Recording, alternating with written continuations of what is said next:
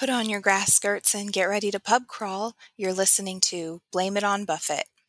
Well, I sailed from Lauderdale down to Key Largo,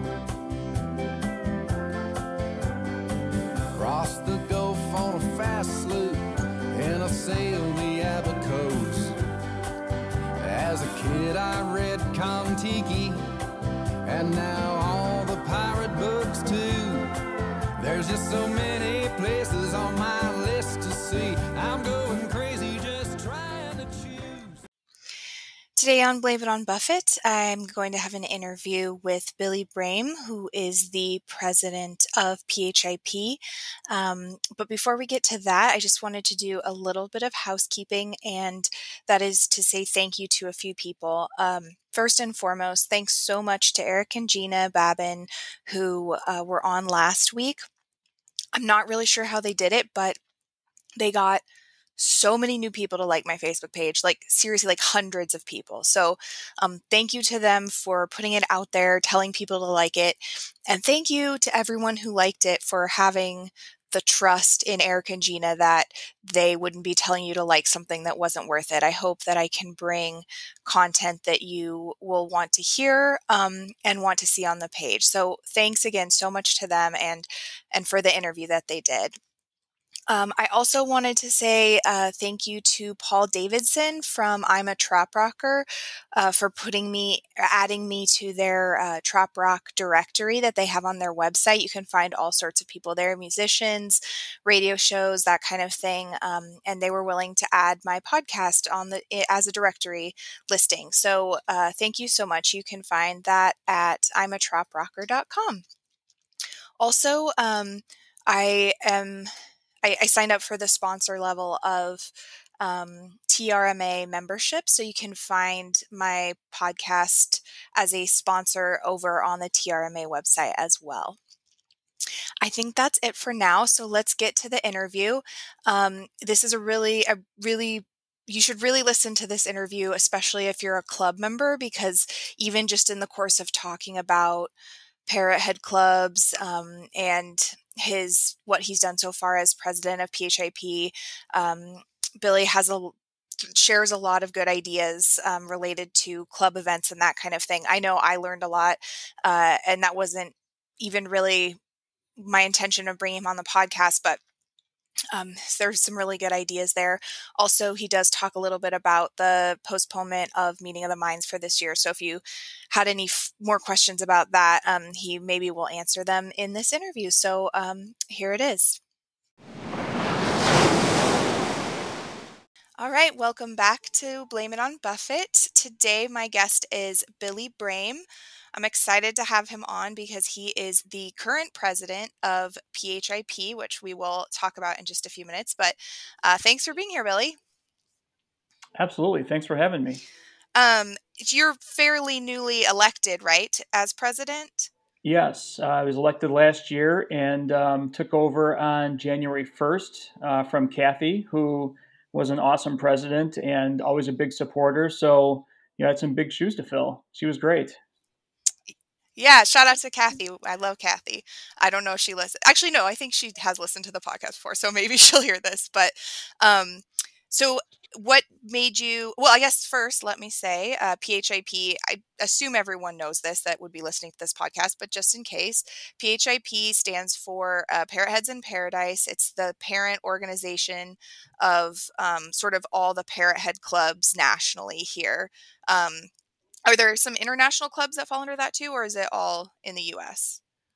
No, it's international. So we've actually expanded out, and we've got clubs in Belize, Australia, Canada, our friends to the north. Mexico has a couple of new clubs that popped up, and I know London's been talking about having one, and there's people in Paris.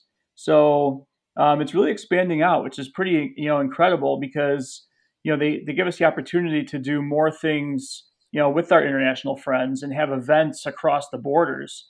So, some of the trop rock artists that we follow, they're actually doing things in different countries now. And we're bringing in those parrot heads that are, across the pond or down south or up north. So it's kind of cool to see it, expanding out that way.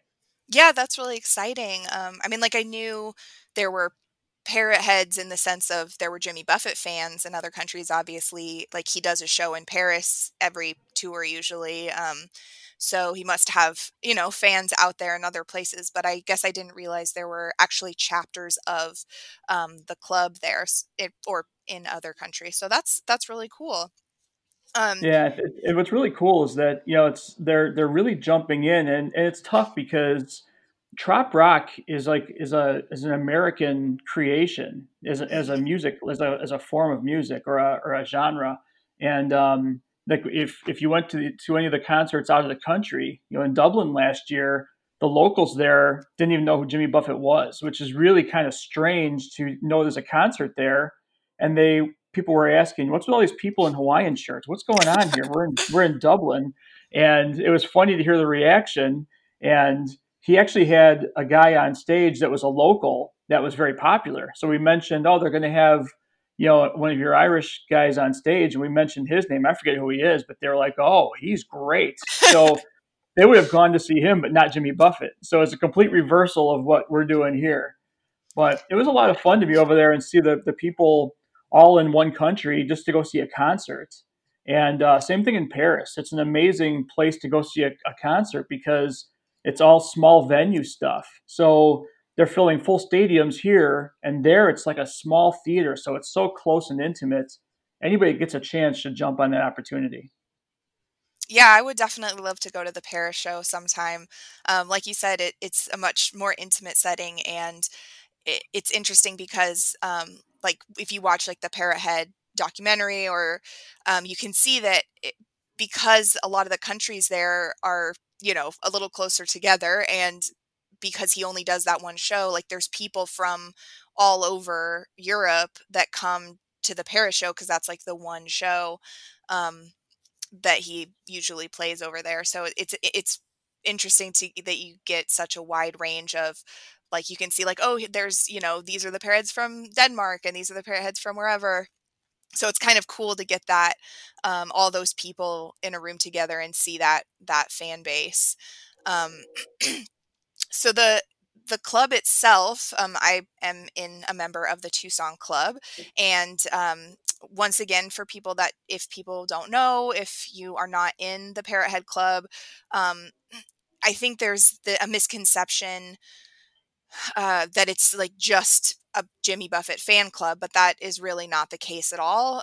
It's sort of developed into much more, with a really strong focus on, like, raising money for charity. I mean, it's a nonprofit, so raising money for charities, volunteering, that kind of thing. And then obviously, uh, we are all into lots of other music, like you mentioned, pretty much most trop rock, not just Jimmy Buffett. So, do you want to talk a little bit about that, and what the clubs do? That, because I think people might not really, if they're not part of the club, they might not really know all the stuff. You don't.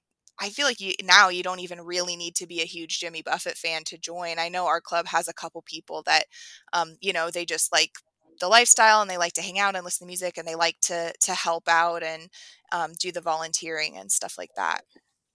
Yeah, and you're absolutely right. And I've listened to some of your other podcasts and what some of the other musicians have said and the artists. And so PHIP is actually the official Jimmy Buffett fan club. So we finally got that labeled on there, so people that were searching for it knew where to find it. Mm, But then, the big thing is that people that are Jimmy Buffett fans, with the exception of a few people like yourself, that are in the younger generations, Jimmy Buffett's not really the thing you chase after or you hear and you go, wow, I really love this music, because there's so much other stuff out there. And one of the things that I've found is that we're trying to gather members that like the same style of music. So like the trop rock musicians, I've seen a few. You've had Brent Burns and Tom Shepard and Kelly McGuire. Um, they play in that genre, and it's the same type of music as Jimmy Buffett.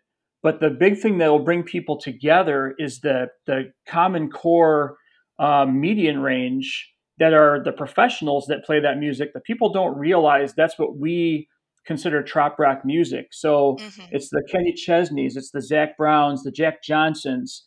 going back to Bob Marley and now Ziggy Marley and Damien and all the rest of the Marleys. There's a zillion of them. And so you play all this music, and if people like it, they tune in and they go, wow, I really like this type of music. And you go, really? Well, then you probably like Jimmy Buffett because that's kind of where it stemmed from. And then you actually make it bigger, like a big pyramid. Jimmy Buffett's at the top. Then you've got, your Kenny Chesneys and all them. And then you've got all the rest of our performers that, aren't on the major stages, but we follow them across the country to all these main events. So it's created this, organic thing that's traveling the country. And, I recently heard Mike Nash say the same thing. It's kind of hey, people like to see it up close and personal and hear the stories and where the song came from. And the people that are now writing the music for the big names, now we can actually see them and they tell you, hey, I wrote this song that was picked up by Kenny Chesney, and here's what it's actually about. And people don't get to hear that when they're on stage at a big concert. So it's a whole different ball game from that angle. Right. So then if we can kind of get people that maybe don't even realize that that is the genre that they like because they just happen to like those people, but they don't know that it's this whole bigger genre. And then maybe we can try and get those people to come in and join the club and stuff. And so we can get more members. Because I know like, I love my club. They're all great. And I have made some, actually, like they were basically my first friends when I moved to Tucson from Oregon, because I joined and that was how I like met. Those were the people that I met first, basically, when I moved here. But, like you said, they're all older than me. So this is maybe a way to try and get in a few more younger people to join the clubs, to keep that going, to keep sort of not just like the tradition and stuff, but also the work that the clubs are doing, because I know they're doing a lot of important work, to raise money for different charities and do volunteer work and that kind of thing. So is that kind of like what you're seeing as like a way to get new people into the club? Absolutely. And the big thing for us, of course, being a Parrot Head club, it reverts back to the Jimmy Buffett concept. But Jimmy himself is a huge fan of charity work, and people don't realize how much he does. Even right now, his new album is giving a whole bunch of money back to this whole COVID-19 thing. Mm-hmm. So it helps our clubs. It's actually in all of our bylaws, or what we're supposed to do as a club in general, is that we need to give back to our communities. So we're not just, when this first started, I can back up a little bit. There were a lot of people that joined the club just because they like the tailgating and drinking themselves silly before the show. And the whole thing has kind of evolved to where across the board, people like doing the charity aspect. And to gain more members, a lot of times it's, we have the charity aspect, but we're going to tie a social to it. So it's not just one or the other. We're being a social club while we're doing something good for the community, and sometimes the larger scale things like Alzheimer's. So if we can give to the national organizations, that's great. But a lot of times it's just a matter of helping out our small, hometown things that need our help more than the national ones. It's easy to raise for these big companies and organizations to raise millions of dollars. None of our clubs are big enough to even, make an impact. Besides, we do give good money to that, but there are places that raise hundreds of thousands of dollars, and we're not in the position to do that. But if we can go to the local shelters, I mean, every time, once a month, I stop by Ronald McDonald House or a shelter and give them toiletries, the pop tops, cell phones, and it's just stuff that's collected monthly by our club. And they're so appreciative because otherwise they'd never get that opportunity. So it's kind of a homegrown effort. So people that get involved with clubs can pick and choose. Some do more of the socials, some do more of the charities, and some like a combination of the both. But the more opportunities you offer them, then it's a way for us to gain members.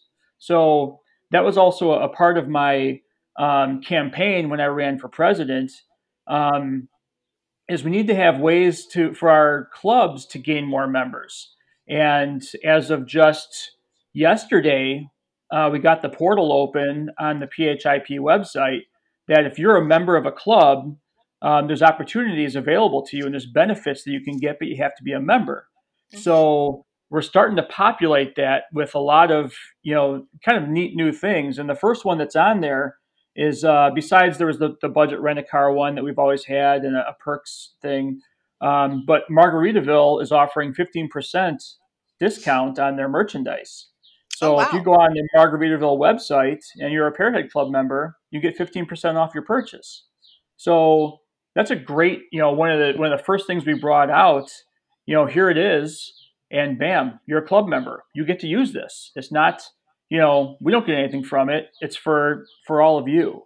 So those are the kind of things we want to build in also. So for clubs that are struggling to get new members, they got to remember they got to build this stuff around the music, especially that'll bring people in. But then also here's stuff that you can use as a benefit to get people to join your clubs, which will really be, in the long run, help us all out because, it's through attrition. The more members we get, the more money we have to do bigger things, the bigger things we can host, and the bigger things we host brings in more people. So it's a self-perpetuating problem, if you want to call it that, but that's how it's going to work. So it's really coming down to be an exciting time for Parrothead clubs because we're going to be offering a lot of great things. Yeah, that's really cool. I didn't know that there were those kinds of perks even. But like to hear that that's going to be more of a thing going forward, like you said, that's definitely a useful way to try and entice people, that might be on the fence about joining. And I know I think also too, sometimes it's like, oh, well, people are like, well, I can't really like host a party or I can't do a, big thing to help out. But there's so many little ways that you can do stuff too. Like I know, like I don't have, my house is very small. So like I can't host a party or host a house concert or whatever. But, when I go to them with that's other ones that our club throws, like I always buy a few raffle tickets if I can, or give to whatever the charity is. And so you can you can contribute in small ways, even if it's not like you're throwing an event or you're throwing a party. So there's something, ways for everybody to get involved. But also, like you said, a big part of it is still having a good time. I know, like, party with a purpose is, kind of the motto. And that's what really makes it special, I think, is we do have a lot of fun while we are doing good work, like to help out like the community and that kind of thing too. So that's a great way to get people in.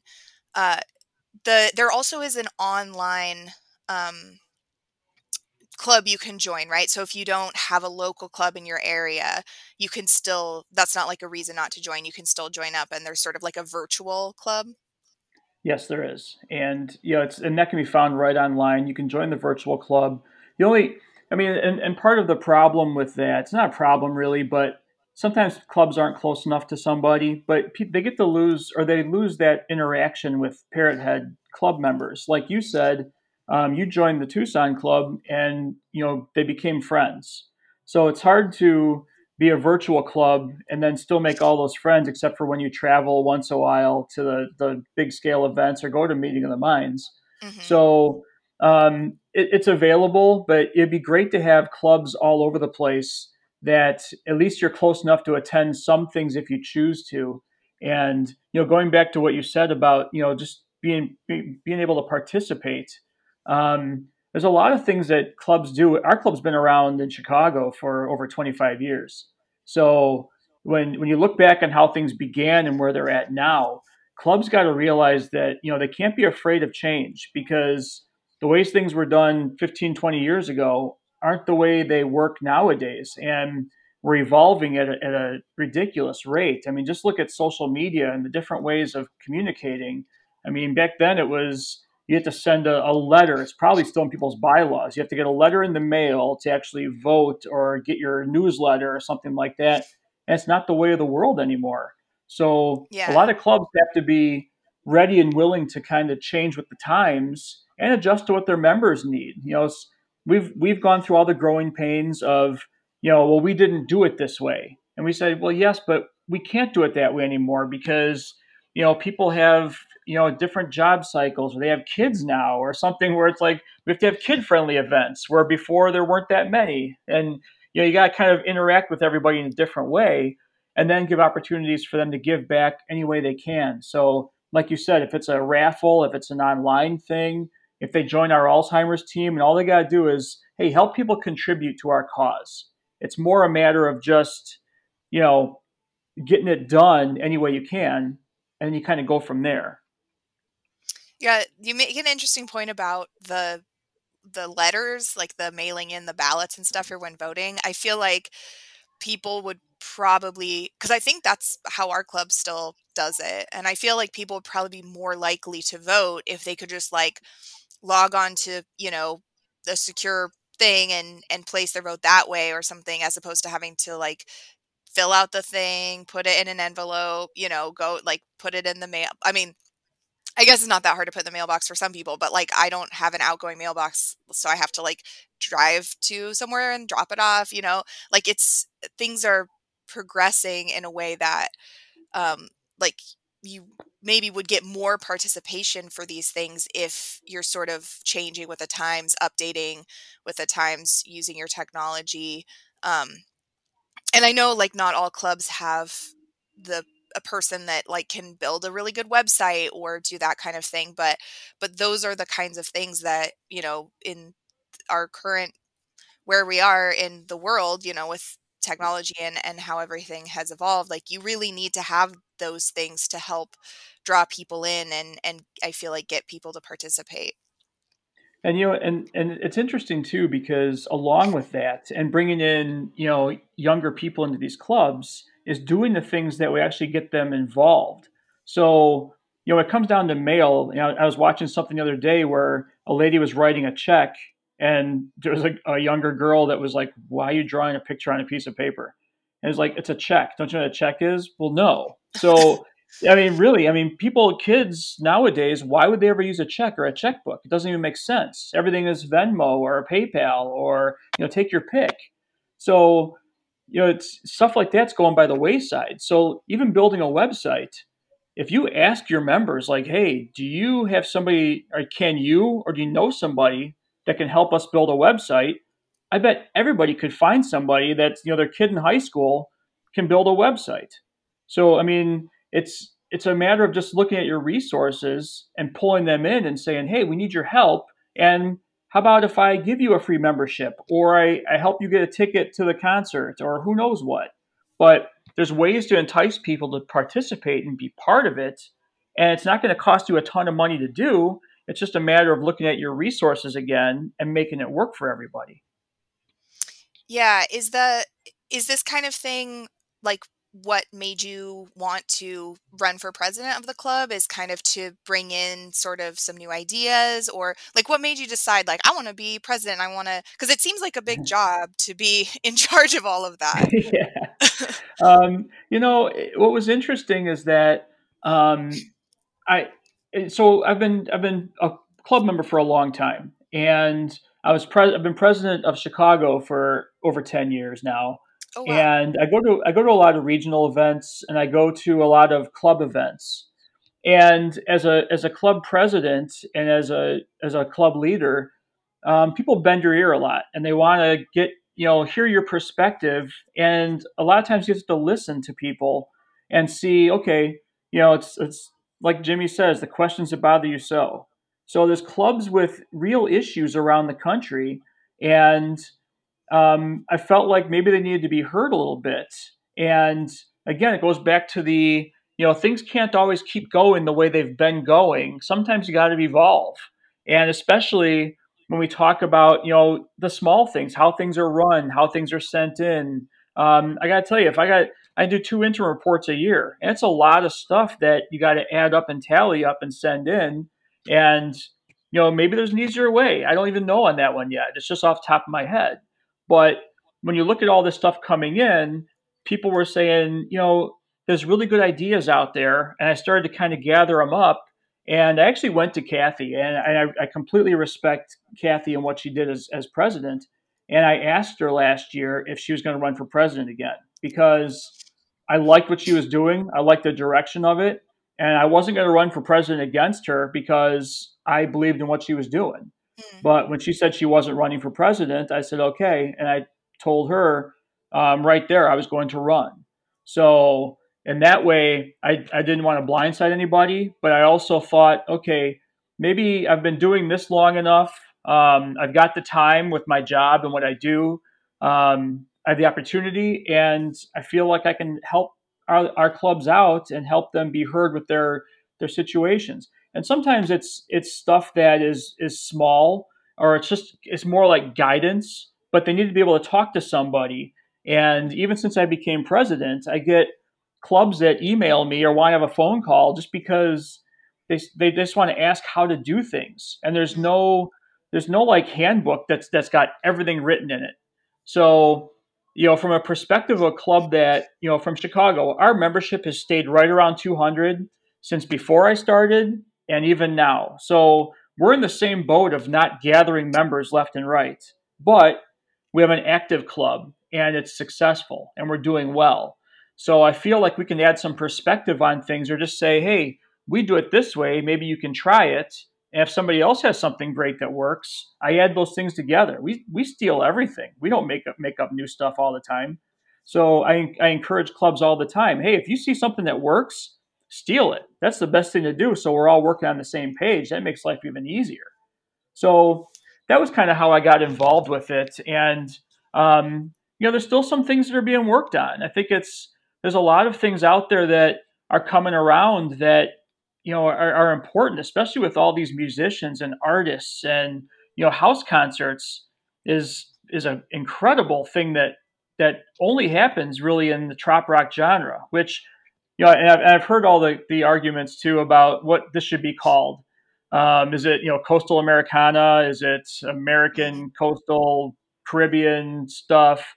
I think the problem is that no matter what you say now, trop rock has kind of stuck to the wall. So if no matter who you talk about or what it is, if you say trop rock now in our world, people know what it is. And we've actually kind of talked to some people and found out that Jimmy Buffett won't put it down like saying his music is trop rock because it's a mixture of everything, but he doesn't mind the term. He's like, I get it. It's got to be called something, and we've kind of adopted it. So it's kind of a, if you got to call it something, at least right now, every Parrot Head club across the world knows that when you say trop rock, you know what that means. So it's kind of been absorbed as a catch-all for what we're doing.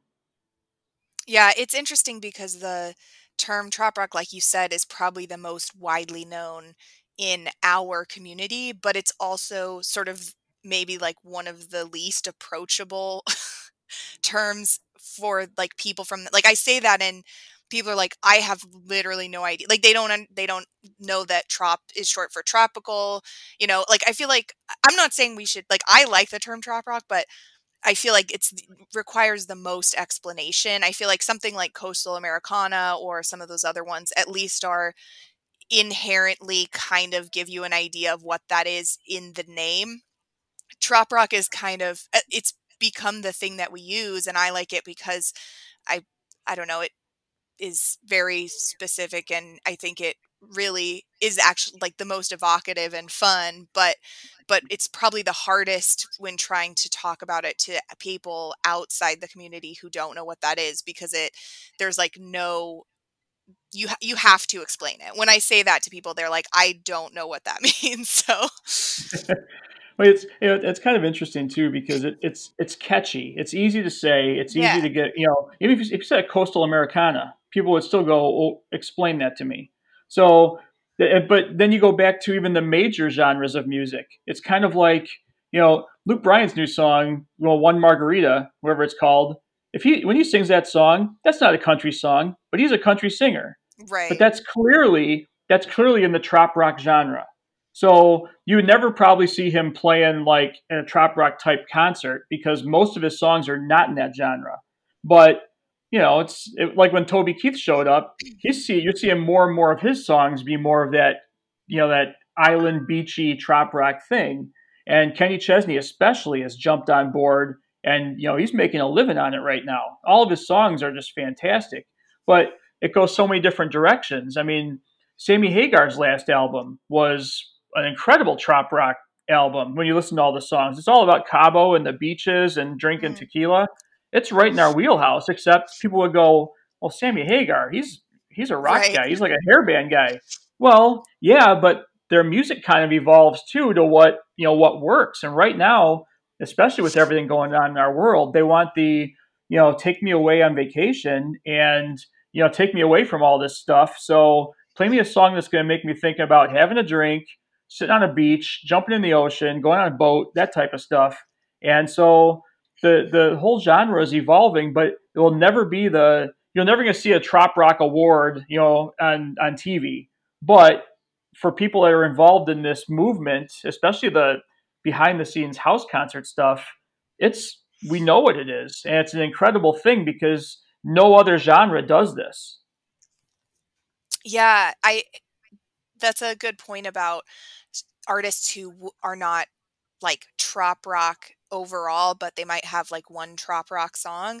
Because I chatted with Eric and Gina Babin on the last episode from Radio Trop Rock, and I hadn't really thought about the fact that like there's probably a lot of songs on trop rock radio stations that you have that song on the radio station, but you don't have the artist. It's not like, oh well, we play you know, all of these songs by this artist because like they have one trop rock song. Like you play the one song that's trop rock because not all of their music is trop rock, but they might have like one song that fits into that genre. So like they were saying that, they get stuff submitted to by artists or people to be like, hey, can you put this on this radio station? But if it, if it doesn't if it's not really trop rock, even if maybe the musician has other trop rock songs, if that song itself doesn't really seem like it falls into that, category, then they won't play it because they really are, a trop rock station. So, Right, and they're one of the few that is pretty much all trap rock music. But what's interesting too is that I've worked really closely with one of the CEOs from Margaritaville on an event up here in Chicago, and since we started talking, we kind of were talking about what Margaritaville is as far as not just Jimmy Buffett music, but Jimmy Buffett inspired a lifestyle, which mhm.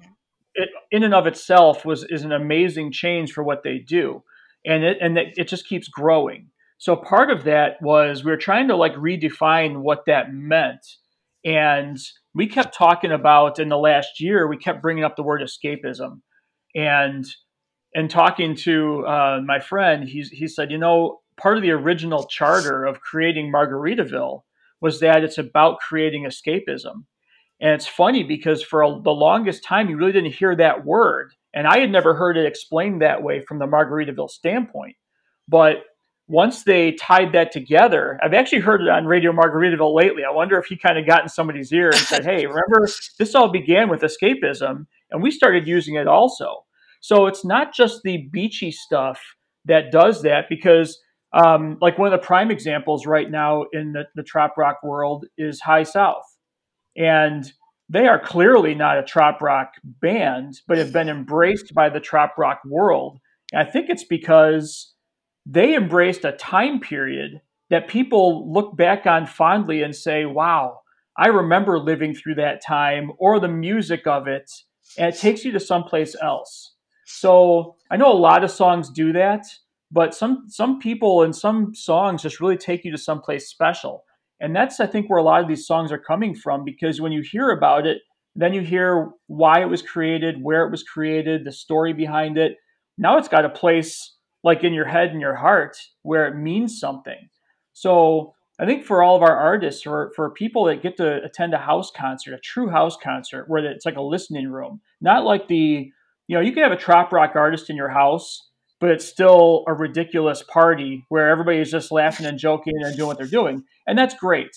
But a lot of the artists, when you talk to them, prefer to sit and get to know everybody. They want you sitting as close as possible so they can look you in the eye and tell you the story. And once they do that, you've got a connection about the story. And then it's like, wow, I never knew what that song was actually about.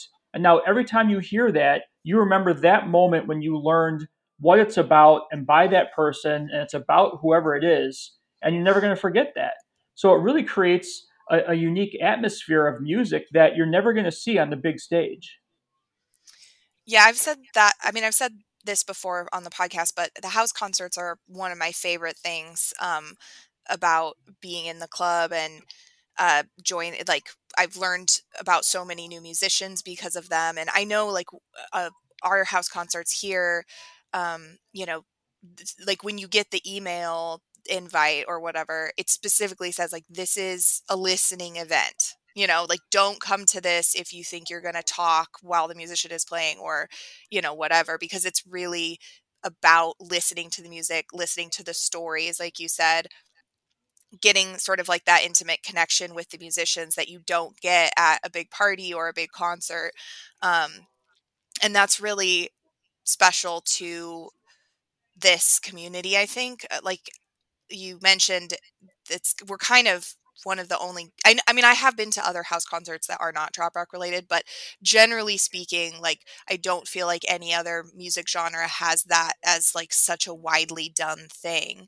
And it's a really cool thing that I think people, if they haven't experienced it, they don't really understand like how neat that is. But I know like I brought somebody from my work to or invited them to a house concert, and um they loved it. It was like their first time they'd ever been, and they hadn't seen the music, like they didn't know that musician or anything beforehand. But afterwards, after that one house concert, they were talking about like how they wanted to host a house concert. So it's a really cool thing that is hard. You know, you can't really like people just have to, you have to get people there. But I think once you do, that also is a really great way to kind of grow the club, because I mean, our house concerts aren't club events. You don't have to be a member to go. But I feel like there's people that have gone and then joined the club because they're like, oh, this is the kind of stuff, you know, that you do. And so it's also, I think, a great way to sort of get some people in that then might want to sign up for the club, like once they realize that's the kind of thing that we do in the club. And you know, and you're exactly right on that. And the cool thing I think about our artists is that, you know, I've never met a person in our genre that is boring or can't hold a conversation or just gets up there and plays songs, doesn't talk. They've all got a story to tell. I mean, they're all storytellers. So when they get up there and start talking and telling you all these great stories, I mean, it sucks you into their world. And you know, what's cool too is I completely agree with you. A lot of times, if you're the host, especially, it's your house, it's your rules. So if you don't mind people coming and bringing a friend or two, or if you don't mind strangers showing up, which is, you know, that can be Right. hinky for some people, but if they're okay with it, if they got a big backyard and they're like, yeah, I don't care, bring people over, so what? Then it exposes them to these people, and then yeah, it's like, wow, that was amazing. How do you get to know these people? How do you make this happen? Oh, well, we're involved in Parrot Head clubs, and we know all these musicians that do this. And there's big events that happen where they all come, and there's all kinds of people playing, and those can be pool parties or big ballroom parties, and then the charities are involved, and you got raffles and fun stuff like that. I know people that like to go to the big events just because they love the raffles and all that stuff. Hmm. So it's when you add all that together, it creates an atmosphere that, you know, is conducive to making our clubs bigger. And I think slowly we're trying to transition from, you know, the hard thing is not being just Jimmy Buffett, but all the rest that comes with it. Because there are people out there that will hear that and go, well, you know, Jimmy Buffett, I don't really know his music. I'm not a big fan. It's like, well, yeah, but you probably like the type of music. So you're probably like the rest of the stuff we do. And it's got to all kind of come hand in hand in full circle. So we want to keep all this going as long as we can, of course, because we all know Jimmy's not going to tour forever. He can't. Right. So what's going to be the next step in the evolution? And we're kind of right in that spot right now where we're trying to pull that together and figure out what happens next. Because, you know, Jimmy's 73 years old. And I got to tell you, my dad's about the same age. And my dad is nowhere near the energy that Jimmy Buffett has. But it's like, all right, if that's what my dad looks like, that's what Jimmy looks like. I don't know. At some point in time, Jimmy's got to turn around and go, I need to take it easy and call it Yeah. quits. And we all know what's going to happen. So, but we don't want to see our clubs go away either. And I've heard clubs actually say that, where they're like, well, if Jimmy stops touring, our clubs just end and we made some great friends. We hang out with the people we met. And we're like, well, no, that's not what this means. We're still, you know, we're still bigger than that. We still have all these things to still be done. and we still contribute to the charities. We can still do all the social things we do. It's not like you go to a Buffett concert every month. Some people don't even see him Yeah. once a year. So why would you stop being a club just because Jimmy stops touring? So that's where we're trying to get the other performers and artists involved with our members, so they see that we can keep this going and keep this being prosperous for everybody. That's really interesting. Did not know that there were people of that sort of mindset, like without Jimmy, and without being able to go to actual concerts, like the club wouldn't be a thing. Because for me, that's not. I mean, some of our club members sometimes go to concerts together when he comes to, Phoenix or whatever, or like sometimes people go to Vegas, but we don't live somewhere where he comes really regularly. Like he doesn't come to Phoenix every year.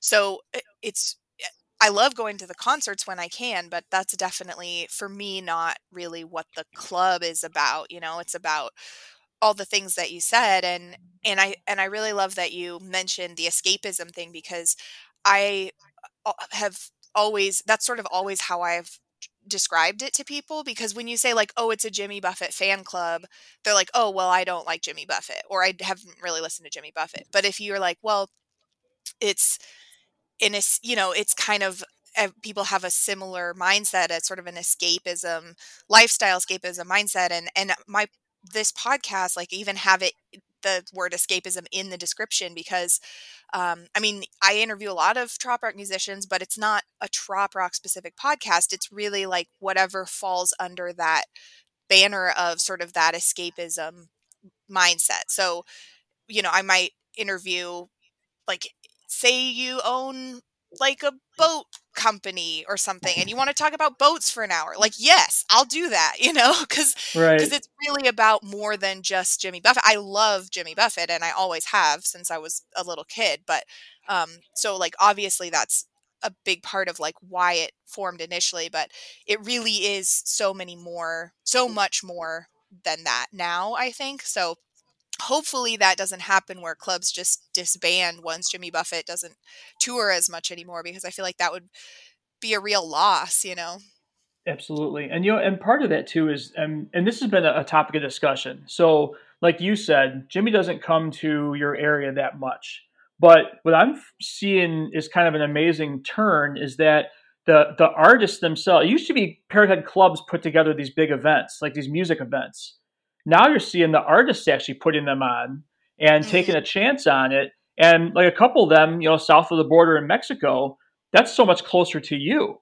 So that's a vacation for somebody from my area to go down to Mexico. But some of those are a few hours drive south of Phoenix from where you're at. So that's actually could be a long weekend instead of a whole vacation weekend.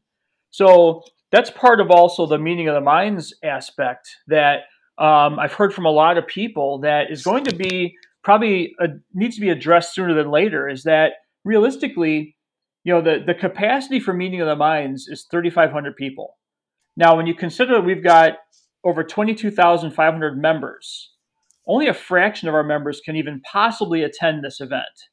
So the majority of them can't go, or it's just not feasible. I mean, whether they have family or kids or whatever they've got going on in their lives, they're just too far away. I have friends that live in Seattle, and they say, it's hard to get to Key West every year. It's too Yeah. much money. It's hard, and we understand that.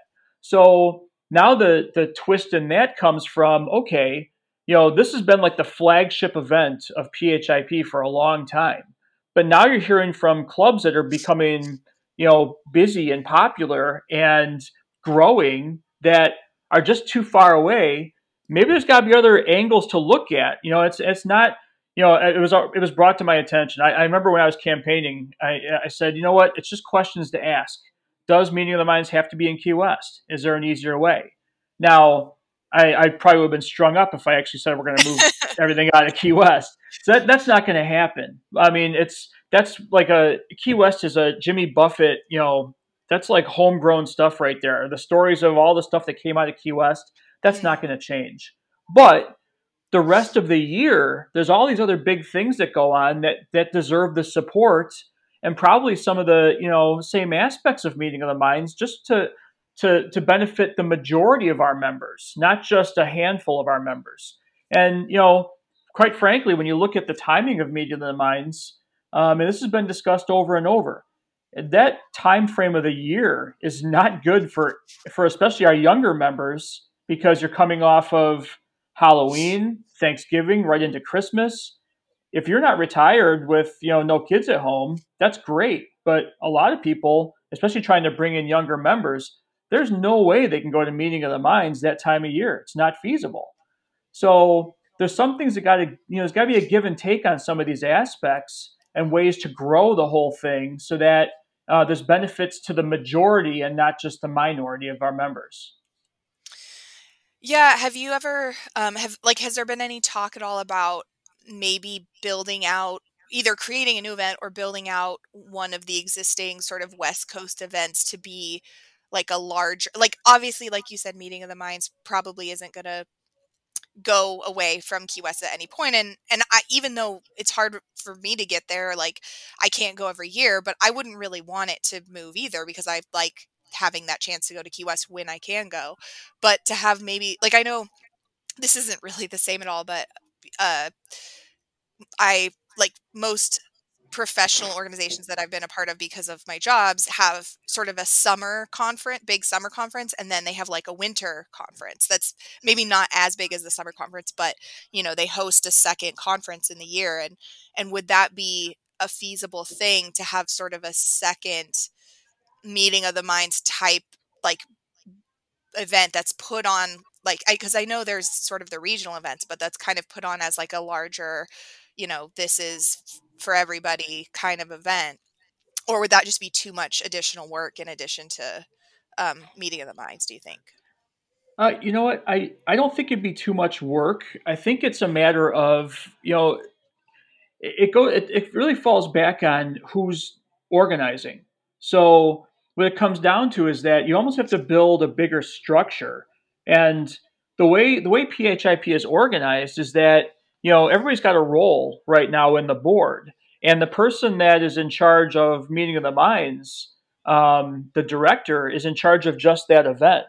So it could very well be something like, hey, you're in charge of now, other people that are in charge of multiple events. So you oversee the happenings of the Key West event and the Tucson event, for lack of a better place to go, and Right, maybe yeah. a Seattle event, or because realistically, that a lot of these things are designed to be self-sustaining. So registration's a big part of it, and then getting sponsors for the events. So depending on what the location is and how it's happening, you look at some of these big areas, like the one in Lake George in New York.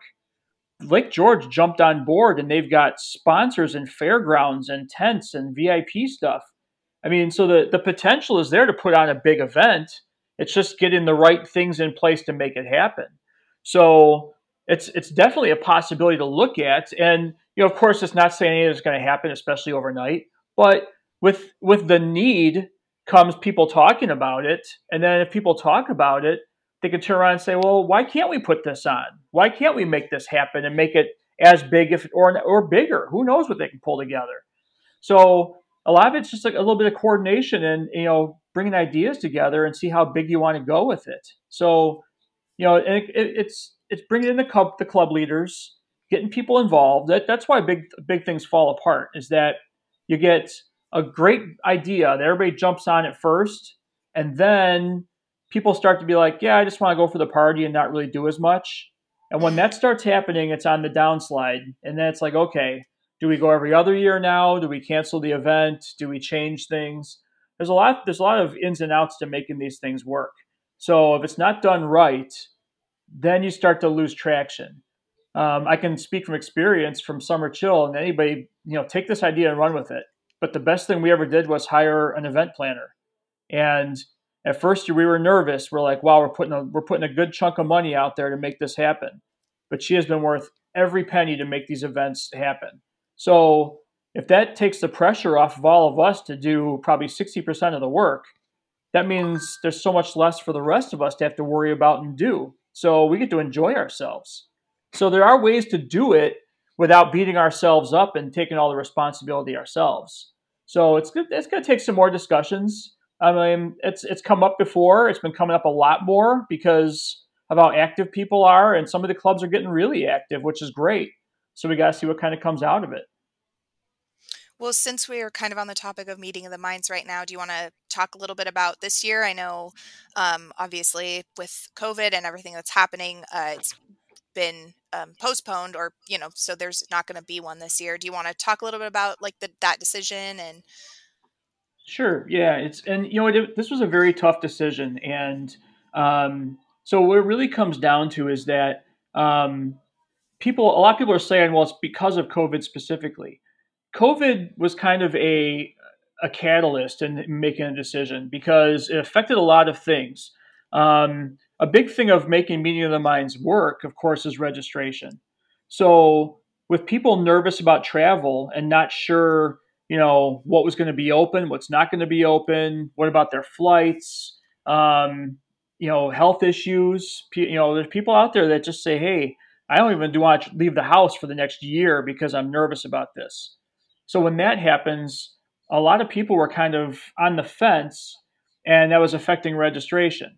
Now, with the Casa, which is the host hotel, we have to enter into a contract with them. And anytime you do that with a hotel, anybody that's done this before knows that there's a lot of things built into a contract that offset each other. So for the Casa, we're insuring a sellout of the hotel. So most hotels, as everybody knows, they make their money off the room sales. So if you don't meet your numbers, that puts PHIP responsible for any non-sold rooms, which can add up quickly. Along with that is with having everybody there, you're expected to have food and drink sales and minimums, and you got to pay the bartenders, and you got to pay taxes and tips and all that kind of stuff. So you're kind of got to weigh all those numbers together. And we came to, quite recently watching this, it was like we got to do a go or no go situation based on the best knowledge we had then, and looking at it for the safety of everybody. I mean, and because all the coral reefers were coming down. A lot of the coral reefers have, there's issues going on. Mac just had a heart attack not that long ago. So there's health concerns going on, even with the biggest band coming down. So we said, we really got to look at this from the standpoint of the safety of the artists, the safety of our guests, and are we going to be able to make our requirements per the contract of the hotel? So based on all of that, it was kind of this is not a good year to try and pull this off. We don't know if this flu is going to come back, if it's going to be a different flu, which artists are going to be available or not. And, because we just saw Jimmy just canceled all of his tours. There might be a point where he says, if we're canceling all of our tours, you guys probably shouldn't be touring either. That could be a possibility. We don't even know. So with all that taken into account, it was kind of a best choice decision based on the best information we had. So that's really what it came down to. There wasn't a whole lot of wiggle room in this because, people don't realize how much money goes into an event like this, and to fall short is something we can't put on our membership and the organization itself. Mm-hmm. Well, you're definitely not alone. In terms of that, like most of large events are being canceled. I usually go to San Diego Comic-Con every year, and that's been canceled. Basically, all the trips that I had planned for this year are around specific events aren't happening. I mean, I might not be able to go anyway because of health reasons, but the actual events are basically all canceling, like for the reasons that you mentioned. You just have to make a decision at the before you get to the point of no return, and it's better to err on the side of safety, especially if like there's not going to be enough people to even really support and fund the event. But it sounds like maybe some people are still going to go. I know when I talked with Eric and Gina, they were mentioning that, some of the musicians are still going to go. And do individual shows. It sounds like some people are still planning on going down. So, for people that do feel like they can do that, it sounds like there will be still things happening, or at least people are hoping to have things still happening. So I guess people still can go and do something. It just won't be meeting of the minds as we know it.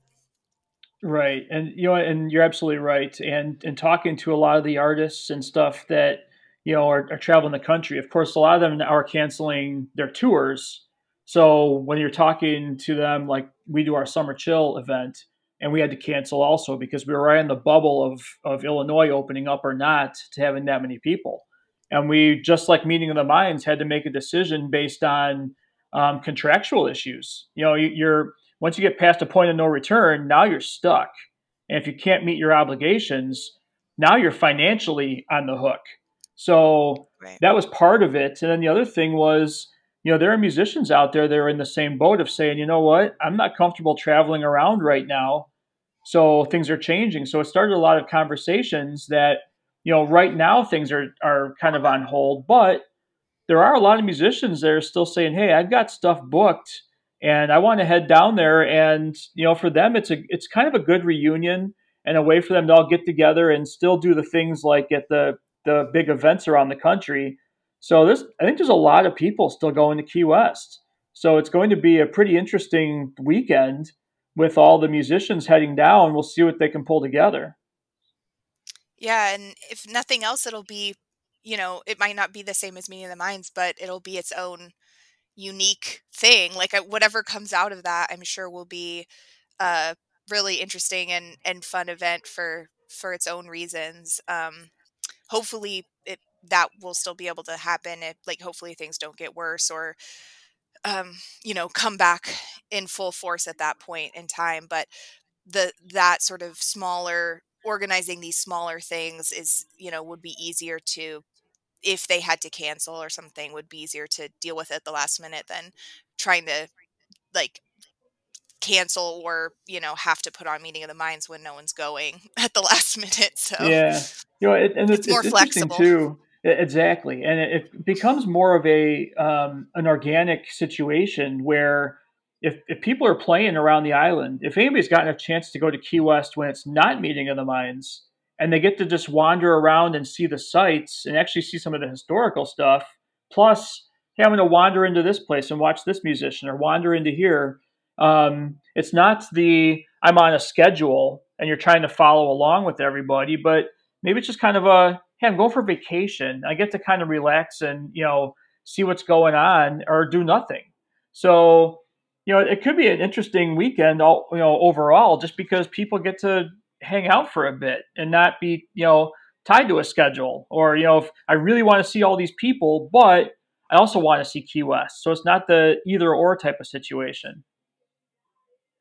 Yeah, because that's definitely one of the great things about Meeting of the Minds, but also one of the hard things is, in addition to everything at the Casa, there's tons of musicians playing other places. So you're kind of like, okay, well, what thing like, we want to be at the Casa for this, and then we want to be at, like Willie T's for this, or we want, like, I remember the first year that I ever went to Meeting of the Minds, which was not that long ago, a few years ago. We had a whole, like, we literally got the music schedule for everything that we could find, and like made our own schedule of, like, okay, on this day we want to go to this, and then we want to go to this, and then, and which is amazing to get to see so many musicians. And but it also is a lot of, like, it's not like the most relaxing, Right, when you're like, right. okay, now we have to be at this place, now we have to be at this place. So this Well, might be yeah, an and opportunity for people to, like you said, have a little more low key trip, still get to see some musicians, but yeah, maybe get to see some other stuff on the island, or, do things a little more casually. and that's the difficult thing with Key West is that you got Mallory Square on one end of the Duval and the Casa is on the other end. So you're doing like a mile back and forth every time you're trying to get somewhere, and you don't want to do a cab everywhere or whatever you're doing. So you're walking a lot, and it's like, okay, what time do we got to leave to make it over there for that? Or sometimes you're with all your friends, you just want to go get dinner somewhere. It's like, hey, there's this great restaurant, or you want to go get to the dessert place, Better Than Sex, which is fantastic, by the way. It's I've like, not been there hey, yet. oh, it's worth every penny. It's so awesome. So you got to go do that. But you have to make a reservation. So at some point in time, if you really want to go do this, it only opens at this time and closes at this time. You're going to miss something. So Right. there's also that part where it's like, hey, I can't do everything.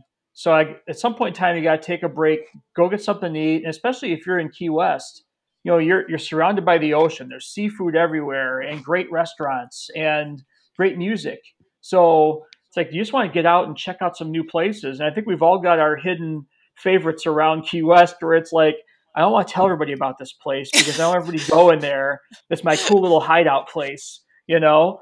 Yeah. So, and we found a few of those where it's like, wow, we go in here and there's like almost never anybody there and it's fantastic. And so it's like, let's just keep that to ourselves. I'll tell my favorite because I don't think anyone else would care about it the same as me, but um I love for a break, like to take a break, like you said, sometimes you can't do everything. You just need a break. And my favorite thing is going to the Hemingway house with and you can like pet the cats and hang Mm-hmm. out. Um, the last time that we went, that I went to Meet the Minds, we stayed, part of the time we stayed at the Casa, but part of the time we stayed at the Lighthouse Court Hotel, and which is Uh-huh. basically right across the street from Hemingway House. So I actually went to the Hemingway House multiple times during the week, Oh, even that's though awesome. I had to like pay entry separate. I was like, why can't you not just like buy a week's worth of entry or something? Like I feel like they should have more options for people that want to go there more times in a short time period. But because I was just like, it's really quiet in there, like lush. It's not usually super crowded. The cats are cute and you can like give them a pet. I don't know, it's just like super relaxing for me. So that's kind of my little like secret place that when I need a Yeah. break, that's where I go. But Well, there's so many great places. I mean, how many? Who's all climbed the lighthouse? Like people don't even know they can do that. There's a big yeah. white lighthouse that people are like, Wait, you can go up there? Yeah, you can see the whole island. It's fantastic." And then when they used to have the street fest, our club always met on the side street and watched from the side. And there was a liquor store always right there. So we're like, oh, we just walk over to the liquor store and get whatever we need and just sit there and watch the show, which was great. But then they turned it into a bar with a liquor store. And so we're like, oh, this is really nice. So now we can sit in there and cool off and then come out and see the music when it was still going on. So again, you find places like that pop up and they come and go so fast in Key West. Some will stay the test of time. Other ones, got the come and go thing. And there's ones that are like, oh, that's where people go all the time, and it's always crowded and full of people. And sometimes you're just like, I just want to find a place to sit and relax talk with everybody, and not have a million people around. Yeah, that's definitely, I need that kind of break from just being around a ton of people all the time. And I wanted to mention, this is a little bit of a jump, but I just wanted to make sure we talked about this because we spent a lot of time talking about the club and everything. But the thing that brings most, if not all of us together in the club is Jimmy Buffett. And I am assuming that is why you joined the club, is because of Jimmy Buffett. So I just wanted to talk a little bit about like your Parrot Head story. Like when did you first start listening to Jimmy Buffett? Like how did that like end up getting you involved in the club and that kind of thing? Um, it's kind of interesting. Back when I was, let me see, I would have been just in college more or less, and I had a friend of mine that was, very into Jimmy Buffett, and he had come from California, and he's like, "You got to listen to this music." And I was so anti everything country because I was a typical Midwest hairband kid, and so I really didn't want to listen to anything, have anything to do with this because I imagined Jimmy Buffett was all just country music. And so, speed ahead years later, I started working at my job full time, and I was working with a guy that was a paramedic, and he was playing Jimmy Buffett all the time, and he was always traveling and going to the islands and whatnot, and we started to travel a little bit and see things, and he's always playing this music. I'm like, all right, I kind of like this. What's going on here? So I really didn't get into it until much later on, and then it started to be like, okay, this is really cool. And then I like the music. It's that the escapism again, the feeling of being on vacation, and I really started to gravitate toward the deeper tracks. So like everybody knows Margaritaville, and people that go to the concerts, I really think that it's a case of, you know, the word that a good thing was happening got out to everybody. So they wanted to go to the tailgate party. So Mm-hmm. everyone at the tailgate, because they heard Jimmy Buffett tailgates were the best because they went all day long and there's grass skirts and wheels going and pools and trucks and stuff like that. So, but then half of them didn't even go to the concert, and the other half really could name maybe three songs if they were lucky. And then you've got the true people that were like, these are great songs. I want to hear more of the great songs. And so when you start digging into it, you're like, wow, listen to all this music and hearing the stories. And then now even more with the radio station and everything else, you hear more about it. It's so much more meaningful as a storyteller, which really got me into liking these small venue type things because that's where you hear the story of the song, like we've talked about before. So that got me involved in that, and then went to a concert or two. Um, Started liking the whole atmosphere and the vibe of it, plus being on vacation and hearing the music on vacation.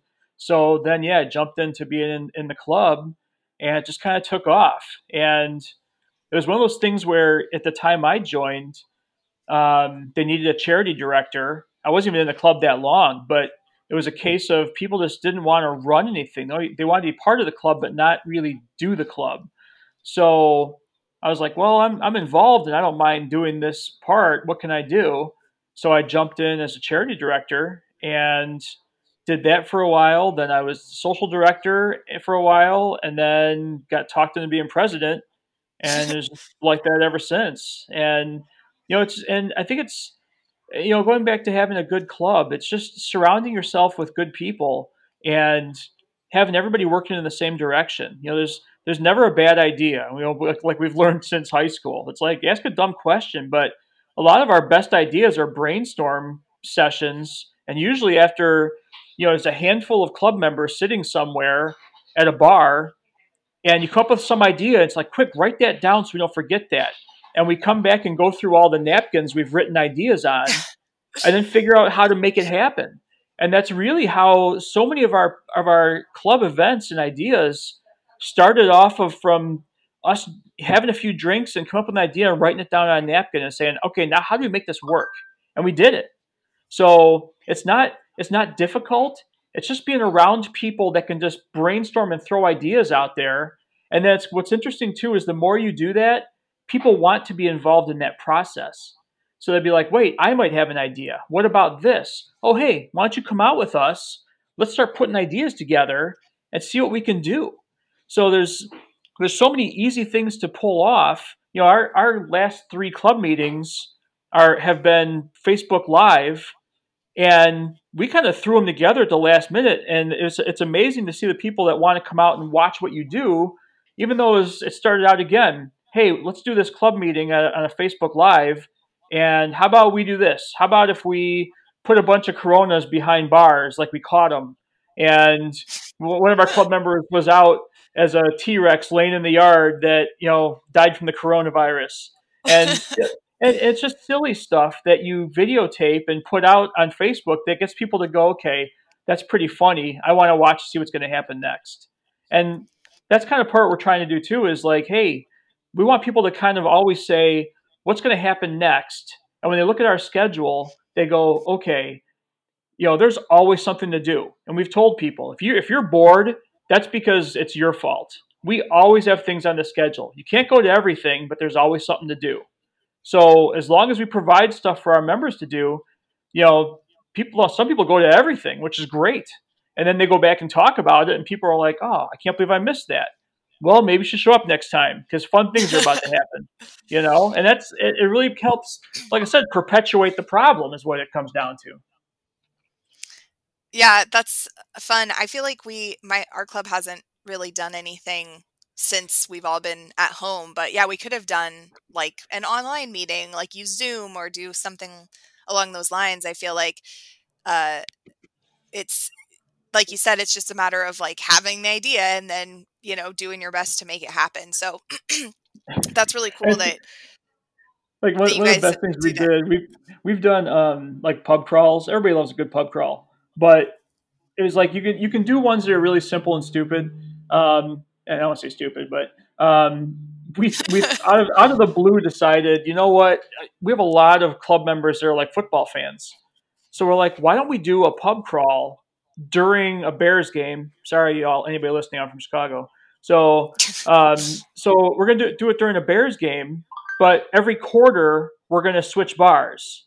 And at one bar, there's going to be a really awful shot that you can either do the shot and the club's going to pay for it, or you can pay $5 to get out of it, and it's going to taste awful. And all the money went to charity. So we did a real simple charity run. We called it You're Being a Ditka, and everybody dressed as Mike Ditka or Bear stuff. And it was hysterical. And everybody that watched us do this, everybody's asking who we are. What are you doing? And we told them, and people gave us money. Here's $20 toward your charity. Let me jump in on this. Wow. Hey, how do I find you guys? And it was such a simple thing, and yet I think we got club members out of it, and we had a ton of people go.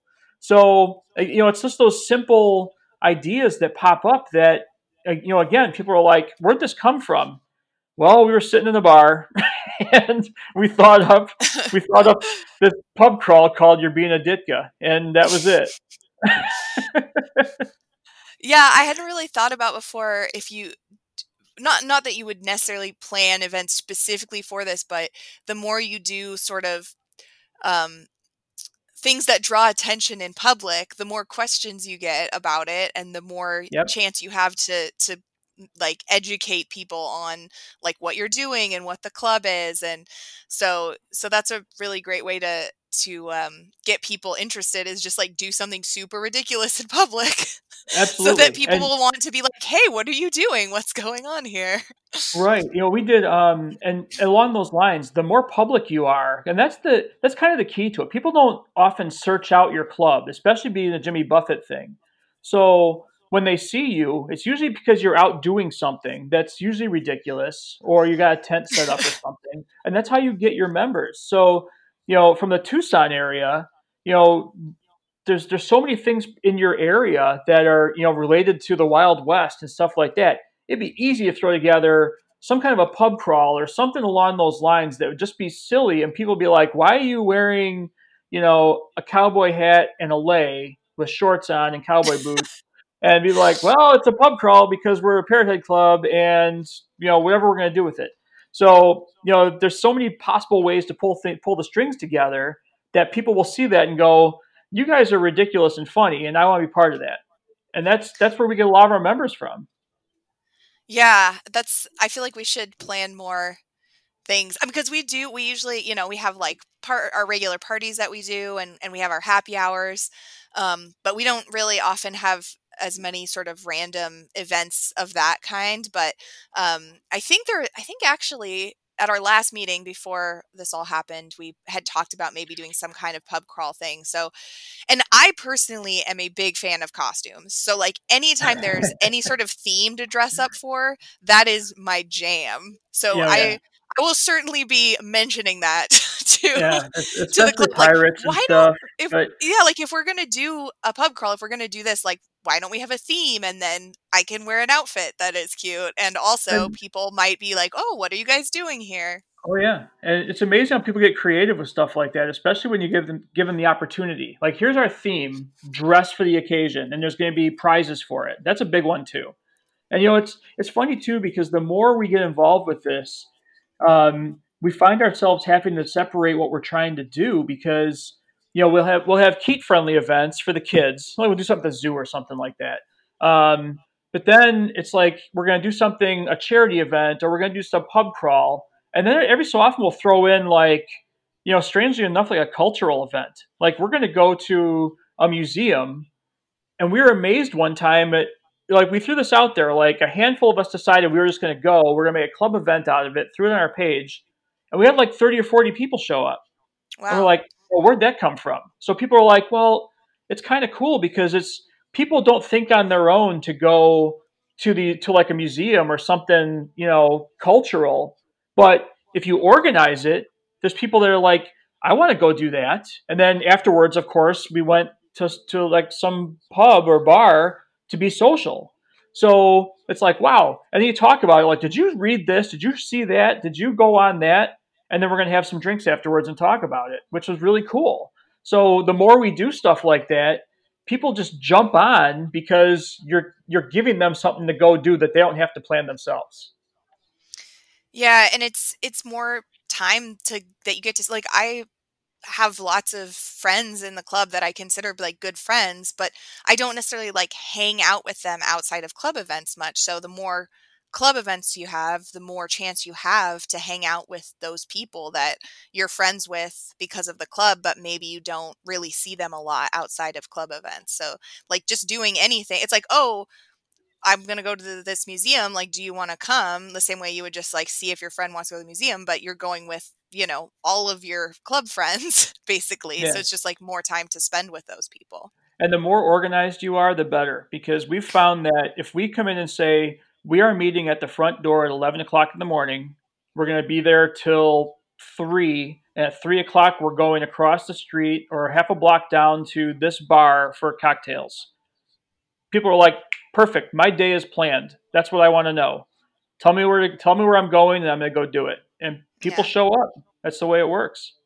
Well, that's great. I'm learning so many useful things that I will definitely be taking back to my club. This was just secretly, you know, to mine you for information. Pick my brain. Yeah, That's right. I don't mind that. Well, before we go, just do you have, I know this is a really tough question and it's hard to have a favorite, but like, what are some of your favorite Jimmy Buffett songs? Oh wow. You know what? Yeah.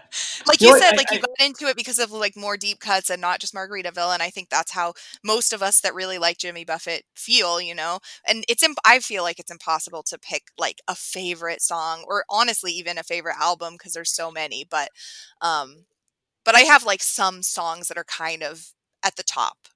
Yeah.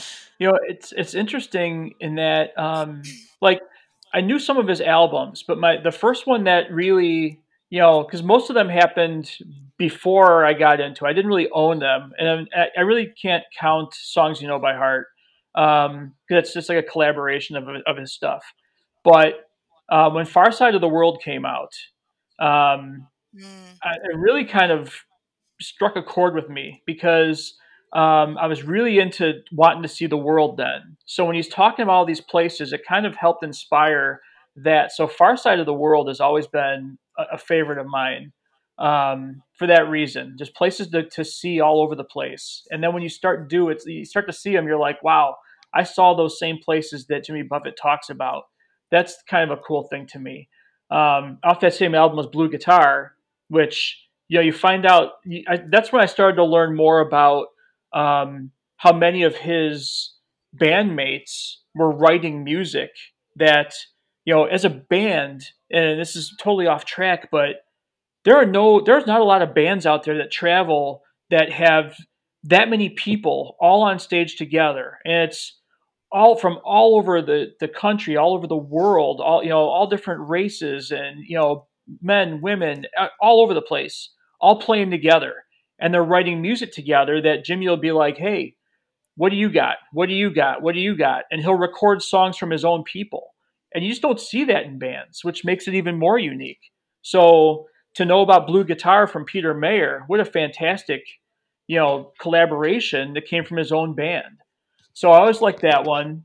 I know it's not his song, but I'm still a big fan of Southern Cross, mm, and mostly because it struck a chord with me. The first time I saw the Southern Cross for real, it was like you know there's the song right in your head, and it's not the original version; yeah. it's the Jimmy Buffett version because that's the one I Right. knew. So I was like singing the song, going, "Wow, there's the Southern Cross. I've actually seen it for the first time." You know, it's one of those things that sticks in your head. So yeah, those are some of the Yeah. big ones for me, and there's so many more that you know you kind of go back and forth, and he's got such a huge catalog. It's hard to pick out, you know, Yeah. just It's a kind of like what few. mood are you in that day? You know, like, because I feel Right. like sometimes I'm in like a more mellow mood and there's albums and songs for that. And some days I'm more in like a beachy, fun mood and there's albums and songs for that. But I also love the whole, like the Far Side of the World album. Like, I think that album doesn't get enough like you don't really hear people talk about it very much, but Right. it is so good. There's so many really good songs on that album, and it's so different from, a lot of other stuff he's done, just the different sort of feel and different musical style. And so I'm really happy that you mentioned that, because I think that that album is really great and doesn't get enough love, I feel like, from Jimmy Buffett fans. I agree.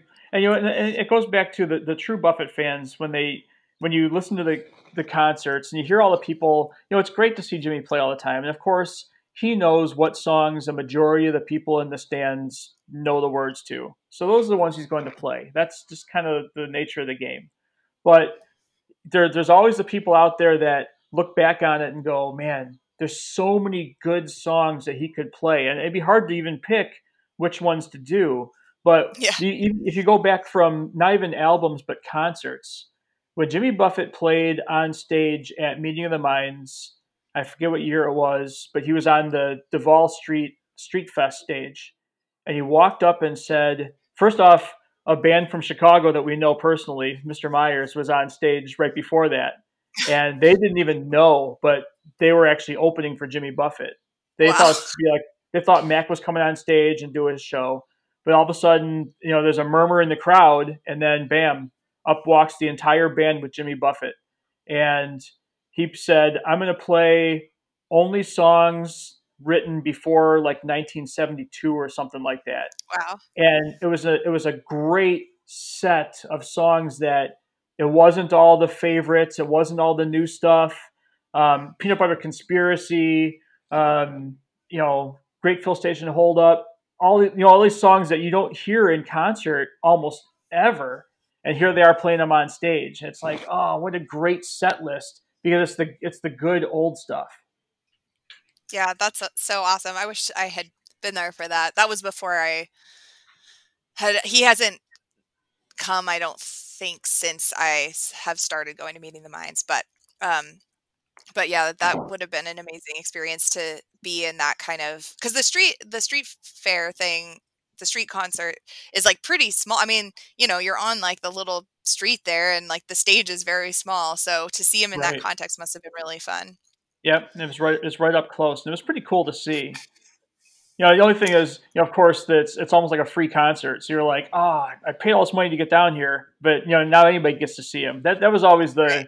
the back and forth on that. But it is what it is. You still got to see Jimmy Buffett. Yeah, yeah. How could you complain about that? Exactly. Yep. Well, I thank you so much for coming on and chatting. Do you have social media you want to put out there, or things that you would like to promote? This would be the time to do that, where people can find you if they want to friend you or follow you.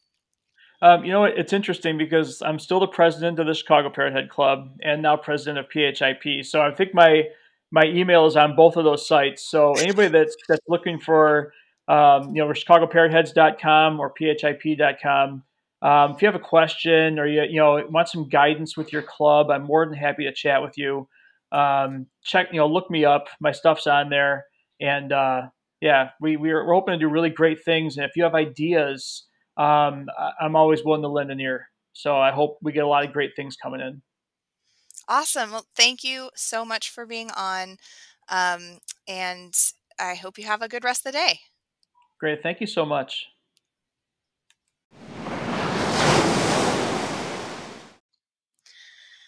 Okay, thanks for listening to that interview. It was kind of a long one. I feel like they're getting longer and longer. I hope you don't mind that. I don't mind, because it's fun for me to chat with people. But if you're feeling like it's too long to listen to, let me know. I don't know if I'll really be able to keep it shorter, because sometimes we just get carried away talking about stuff, but I can always try, or split episodes up into 2 episodes, that kind of thing. The beauty of a podcast is that you can stop and start it whenever you want. So if you don't have time to listen to the whole thing in one sitting, you can always listen later. So yeah, I hope that you enjoyed this week's episode. As always, you can contact me, provide feedback, whatever you need, at blameItonBuffettPodcast@gmail.com. You can also find me at Blame Buffett Pod on Instagram and Twitter, and Blame It on Buffett Podcast on Facebook. Although many of you have already found me on Facebook thanks to Eric and Gina. So it's really, really great to have that following now. Please share with your friends if you think they would be interested. If you're listening on Apple or another platform that has a rating system, please leave a rating if you feel like you're enjoying it. Oh, and I did want to say we are now available on Stitcher as well as a listening platform. We had someone suggest that, so thank you to that person for asking if we could get it on Stitcher, since that's a platform that people listen to. I know people use for podcasts that we were not previously on. So yeah, so I think that is all for this week. As always, if you have any questions, thoughts, etc., let me know. And until next time, fins up. Blame it on Buffett. He was my hero from way in the past, and I sang his songs